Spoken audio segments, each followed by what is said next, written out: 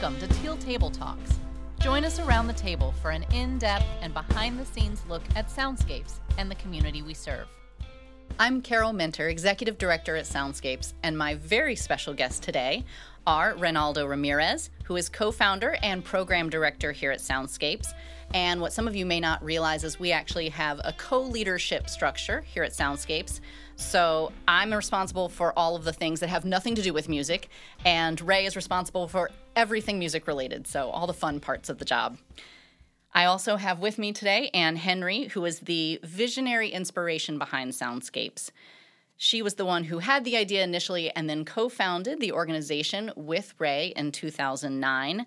She was also executive director for the first 13 years of the organization, and after that, part-time government liaison with Soundscapes, and continues in that role now as a board member. So welcome, Anne and Ray. I'm so glad you're here today. Thank you.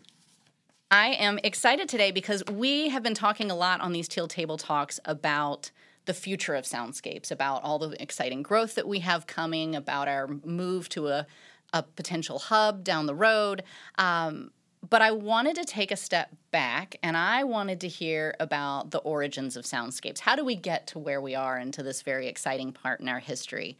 And I would like to open by giving you all an opportunity to share the origin story of Soundscapes. And this is a story I've heard many times, but I think you all will really enjoy, and it really starts with Anne. Well, how far back do you want to go? All the way to the beginning. Well, I grew up in this area, in the peninsula of Virginia, and went away to college, got married, and lived at other places, but moved back to this area, as you know, in 2003, and was looking around for something to do. And about that time, there was a lot of publicity locally about drugs and gangs and teenage social problems that were on everybody's mind, but no one had a solution for them. And about the same time, I happened to see a 60-minute segment that was highlighting a program in Venezuela that had done wonderful things for socially desperate families and children by teaching them music and giving them the hope and skills to become contributing citizens in their communities. And so I thought that's something that could be done here. It was scalable. It was something that I could imagine doing. And on the other hand, I'm not a musician. I needed somebody to program that part of it. And I went to the Virginia Symphony and talked to the executive director there, Carla Johnson, and she was enthusiastic but not able to take on another project at that time. But Ray, I'll call you Ray since we're old Absolutely. buddies. Ray was the director of education at the symphony, and he and I began a conversation about whether we could do this and could do it here. And, you know, a year or two went by. Ray went to the Baltimore Symphony for a stint and then called me out of the blue one day and said, "How's your project coming along?" And I said, "Well, it's fine, except I don't have a music director." And Ray jumped off the cliff and said, I want to come back to Virginia and do that with you. And happily he did. So we had a possibility of a grant through the Hampton University, which gave us the confidence to go and get started. We actually did not get the grant, but by then we were launched. And so we found local people who were willing to contribute. So I want to hear that. That's a huge leap to say, yes, I would like to quit my job and I would like to come work for your organization that hasn't exactly been started yet. Tell me about that. Yeah, so backing up, when Anne approached the Virginia Symphony, she presented this idea that I actually was not familiar with El Sistema, and it got me thinking. But I also had just finished applying, around that same time, applied for the position of Senior Director of Community Engagement and Education at the Baltimore Symphony, where they had this seed of a program called Orchids in Baltimore, which was going to be this El Sistema-inspired program. So I was thinking, well, I'm starting to hear this El Sistema word a lot. I better find out what's going on.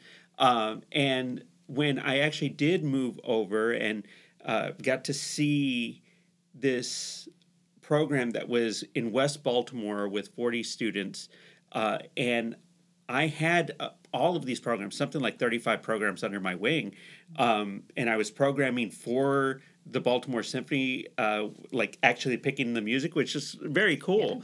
Yeah. But what I was finding myself doing was going to West Baltimore and wanting to sit in these classes and see what they were doing. Yeah. And of all of the students, just within the 1 year that I was there, the programs that I programmed for the following season and the programs that I ran reached over 200,000 students within those 2 years. You know, and that was pretty amazing. But I didn't know any of them. I knew those 40 students in West Baltimore, and it really, what I saw going on in that small room with these students that were working really hard, I started to really see the value of having an education program that wasn't a one and done type situation, but where we had people coming in every day, working consistently, and showing the care and love that comes in with it. And so I was really excited about that program, and I would have kept there. But at the same time, my personal life, my wife was a clarinetist with the Air Force Band, and I had a 3-year-old at that time. And so she was here at Langley, and so I was traveling from living in Baltimore during the week and coming back during the weekend. Sure. And so, you know, there's the professional, and then there's your personal. And my personal, I'm a family man, and I, had to be there for my family. So that's when I called Ann, and I was like, what's going on with your program?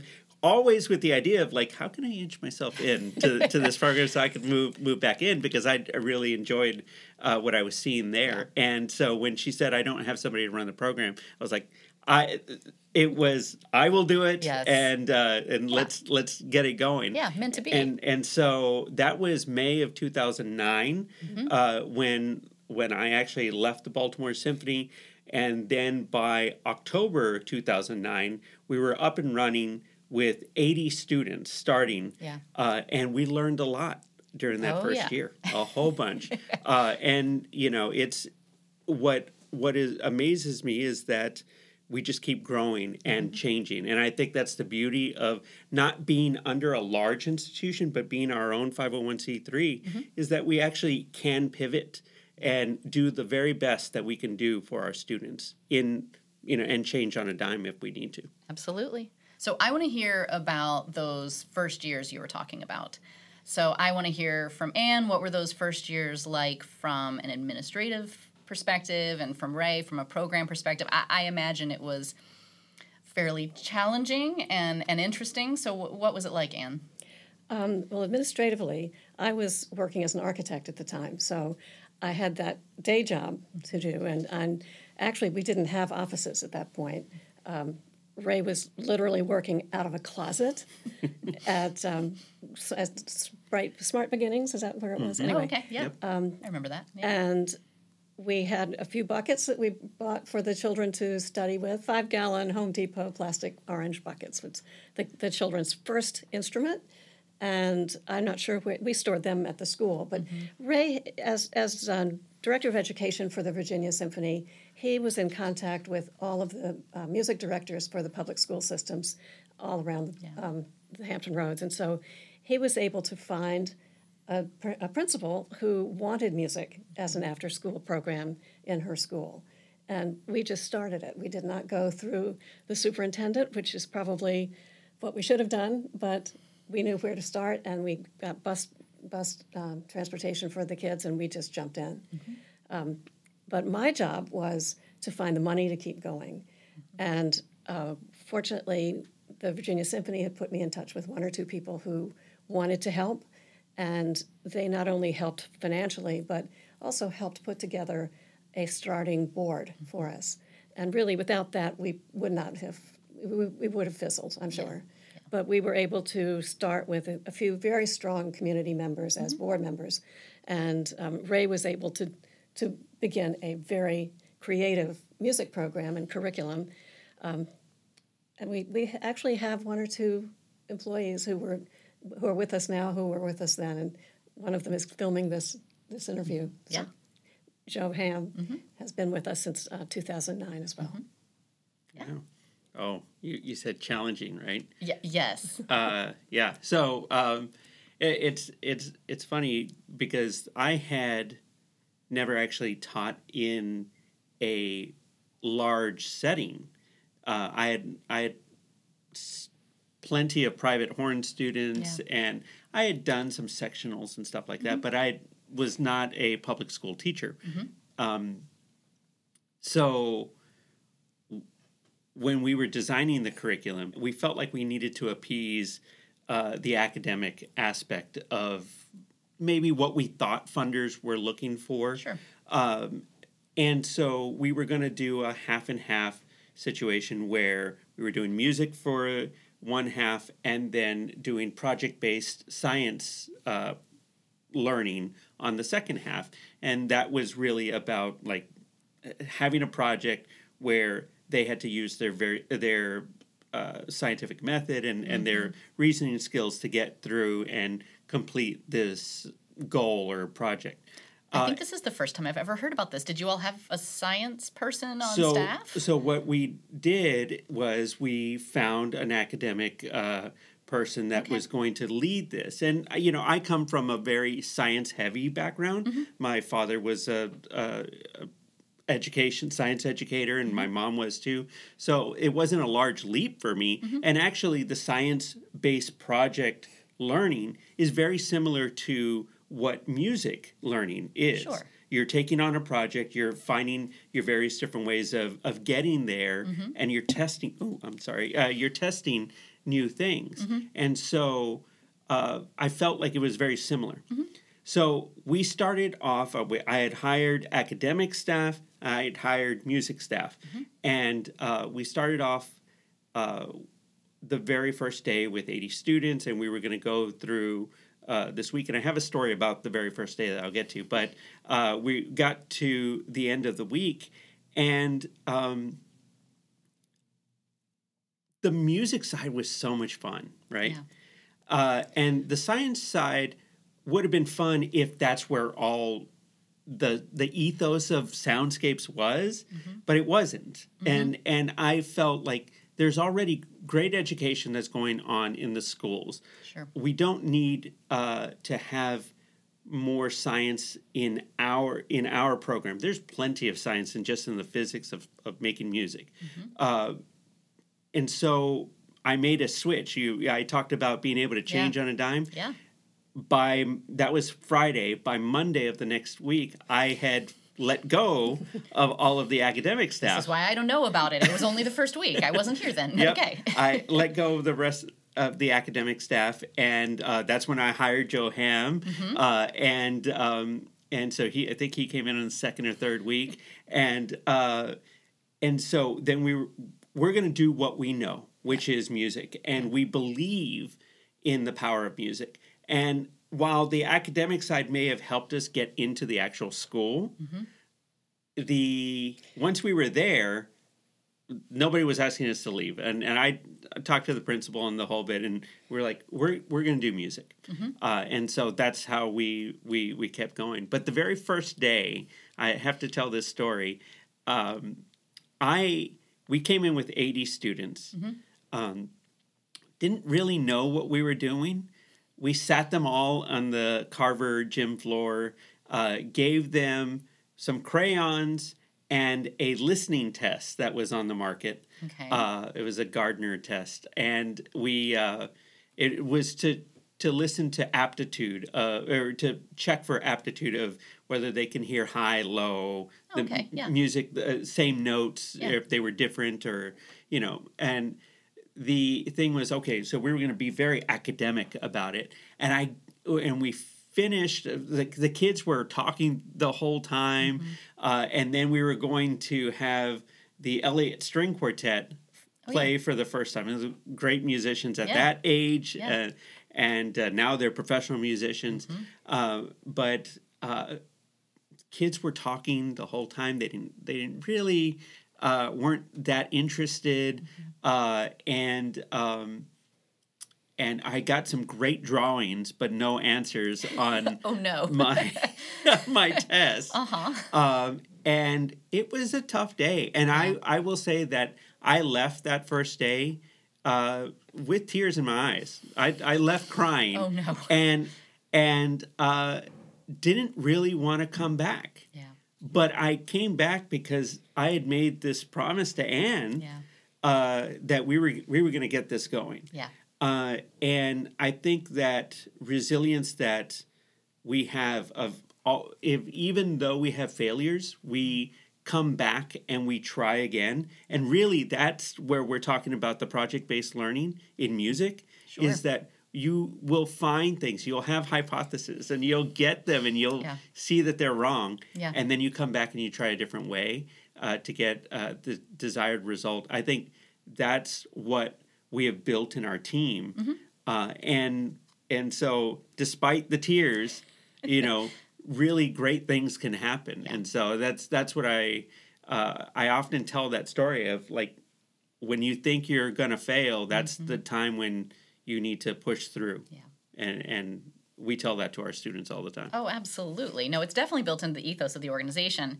So from that maybe rocky start, we've come a long way as an organization. So I want to hear from the two of you who had this vision of this organization that didn't even exist yet, to this journey to grow it. At what point did you know we've got something special here? I think probably the first or second concert we ever put together. The families were there, and the children were on the stage, and they couldn't play much, but we had, music accompaniment for them. But just the pride that the students had in themselves, and the pride that the parents and the families were very evident. Yeah. It was clear then that, yes, they're just beginning, they're just starting out, but this is something good. And I don't know if Ray may have a different... Yeah. What about you? At what point were you like, this is, we've done something, this is something wonderful? It's really hard for me sometimes to step back and look, because you're always in the production of it. Right? And I know that we're doing important work, and I know I see that we're doing important work and effective work and impactful work through the students that have gone through our program and are going off into college and building their lives, and they come back and they're saying that this was impactful to them. Yeah. Even those students that may have left after 5th grade, and then I reconnect with them in high school.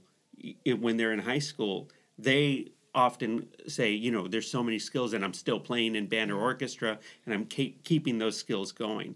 I may not have that epiphany that we're like, we've done something here until I'm like retired, because until then there's always stuff to grow and work on. And, I'm very proud of what we're doing and of the team that we've built, of the students, what they're doing.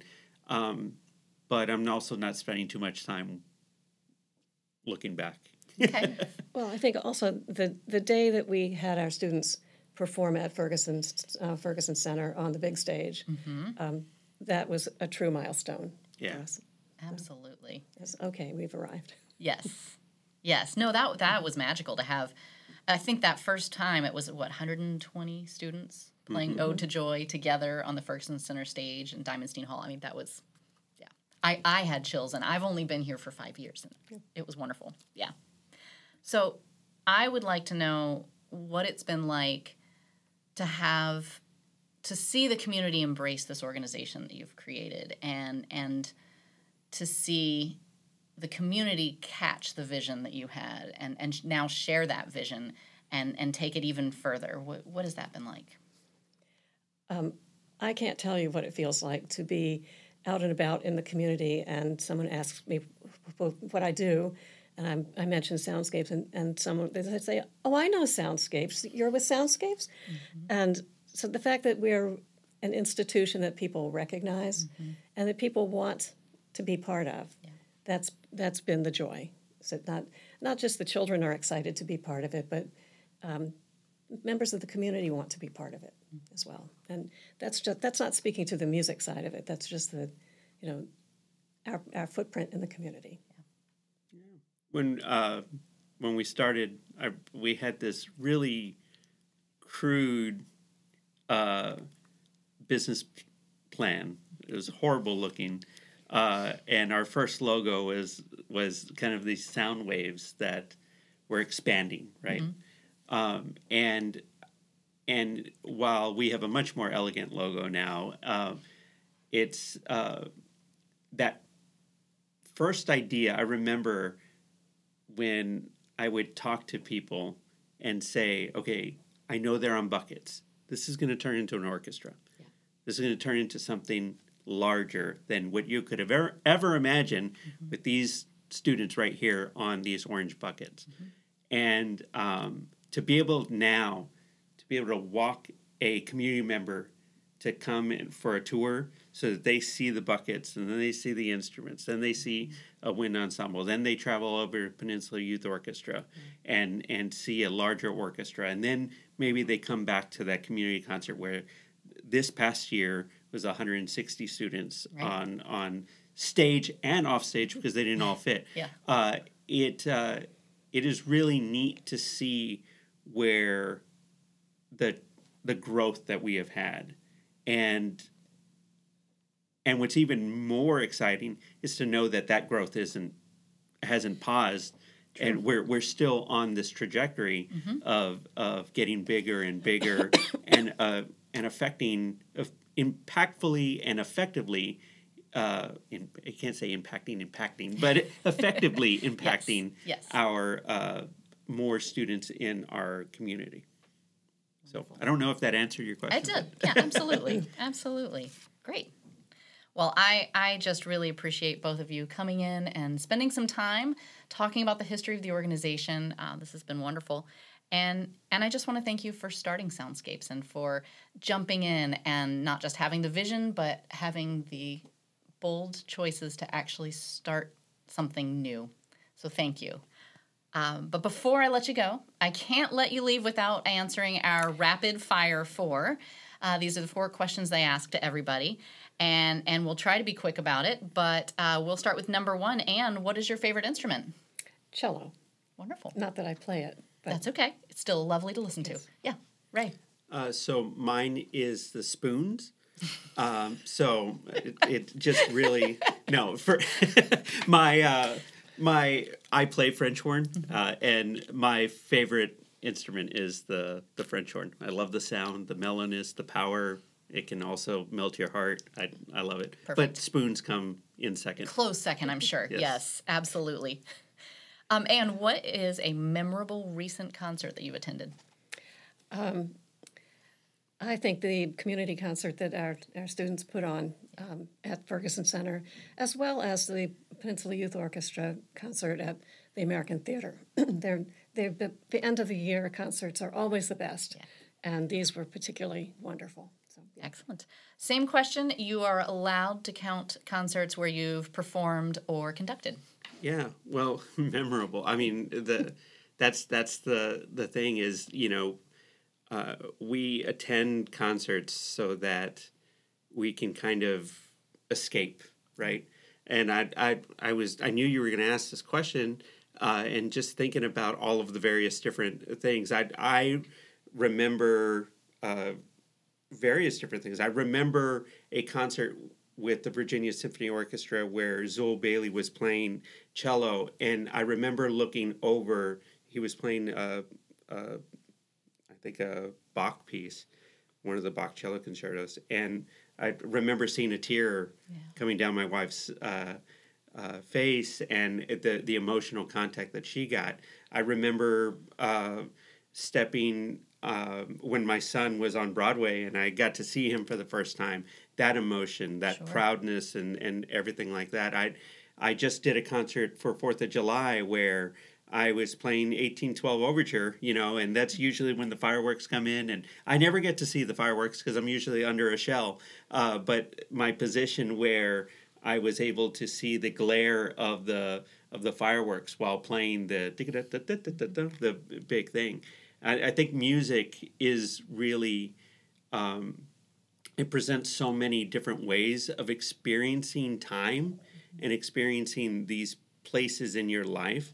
And one of them, especially professionally, is walking on stage at the Ferguson with 160 kids this past April, and to get all of these students from really age 6, 7 to age 21 or 22 to come together to play something and to say it in one voice, that to me really, that's going to be a memory that I have. It's in a way it's a little clouded because as musicians we're working with emotion, but we're working with emotion through technique, right? And we're learning how to manipulate sound. We're learning how to manipulate loudness and softness. So a lot of times it's hard for me to just get emotional in the music because I do listen to it very technically sometimes. But it's those moments that surround the music that really just stick to me, and they're glued into my long-term memory. Perfect. Yeah. That's great. And what was your dream job as a kid? Well, you have to remember that when I was a kid, women weren't expected to work. So being happily married was my dream job when I was 6 and 7. Mm-hmm. And it really wasn't until I was in college that it struck me that there was a world out there that I could participate in. Mm-hmm. So as a child, not much. Mm-hmm. Well, glad you took it well beyond that to all of our benefit. What about you? I was going to be a scientist until, because my family's in that field, but when I got to 6th grade, that wasn't going to be a very good scientist. You don't want me working at NASA. But when I got to 6th grade and I started learning how to read music, it did not take me long to go, I want to be a musician. That's great. And here I get to do it. Final question. And if you had one magic wish for Soundscapes, what would it be? Wow. Well, I would wish that it reaches any child who wants to be part of it. Probably, we're growing on the peninsula, but we could grow in Virginia as well. And I know Ray would love to be, and I'm speaking for him, but I know Ray would enjoy being the program director of a statewide youth orchestra. Absolutely, yeah. Why stop there? Nationwide. Well, I had an experience this morning where we had some students playing at a community event, and I was getting to speak to a young trumpet player's mother, and she was telling me that she goes, you know that we're staying at Carver Elementary because of Soundscapes, and it's funny because the child said somewhere like 2 years ago to his mom, I want to quit. It's late at night, and you said that if it was uncomfortable that I could get out, and she then was being the parent and said, well, yeah, but my job as a parent is to make sure that you're getting these experiences and give it some time, and I think you're going to come back and you're going to really appreciate it. And the first thing that young trumpet player said right after, he goes, oh, that time has come and gone. I already realize it.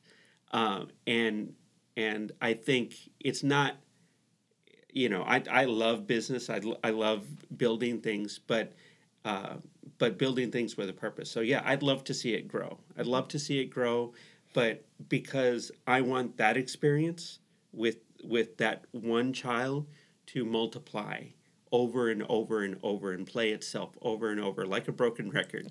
to where people are just getting what they need out of this powerful tool, which is music. Couldn't have said it better. Well, thank you both, and thank you for watching and listening. Thanks for joining us around the teal table. Learn more at soundscapes.org.